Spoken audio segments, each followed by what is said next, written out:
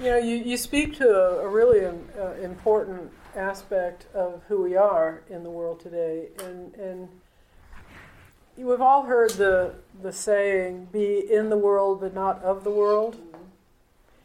World in that context meaning the everyday stuff, right?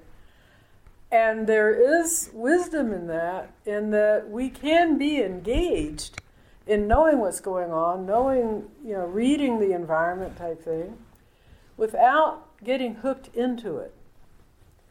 One of the traps of spiritual evolution, spiritual development, is getting hooked into whatever is happening with you spiritually. When that becomes the focus, we lose our focus.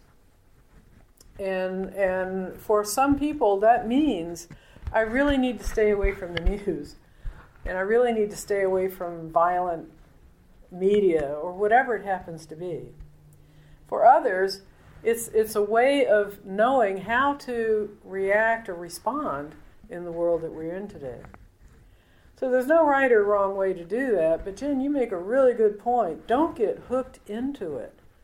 Don't let it overwhelm you. Because we have the Holy Spirit within us. Remember, Jesus said, the Holy Spirit is your teacher and guide. If you really want to know anything, go to your Holy Spirit within and seek that understanding and wisdom.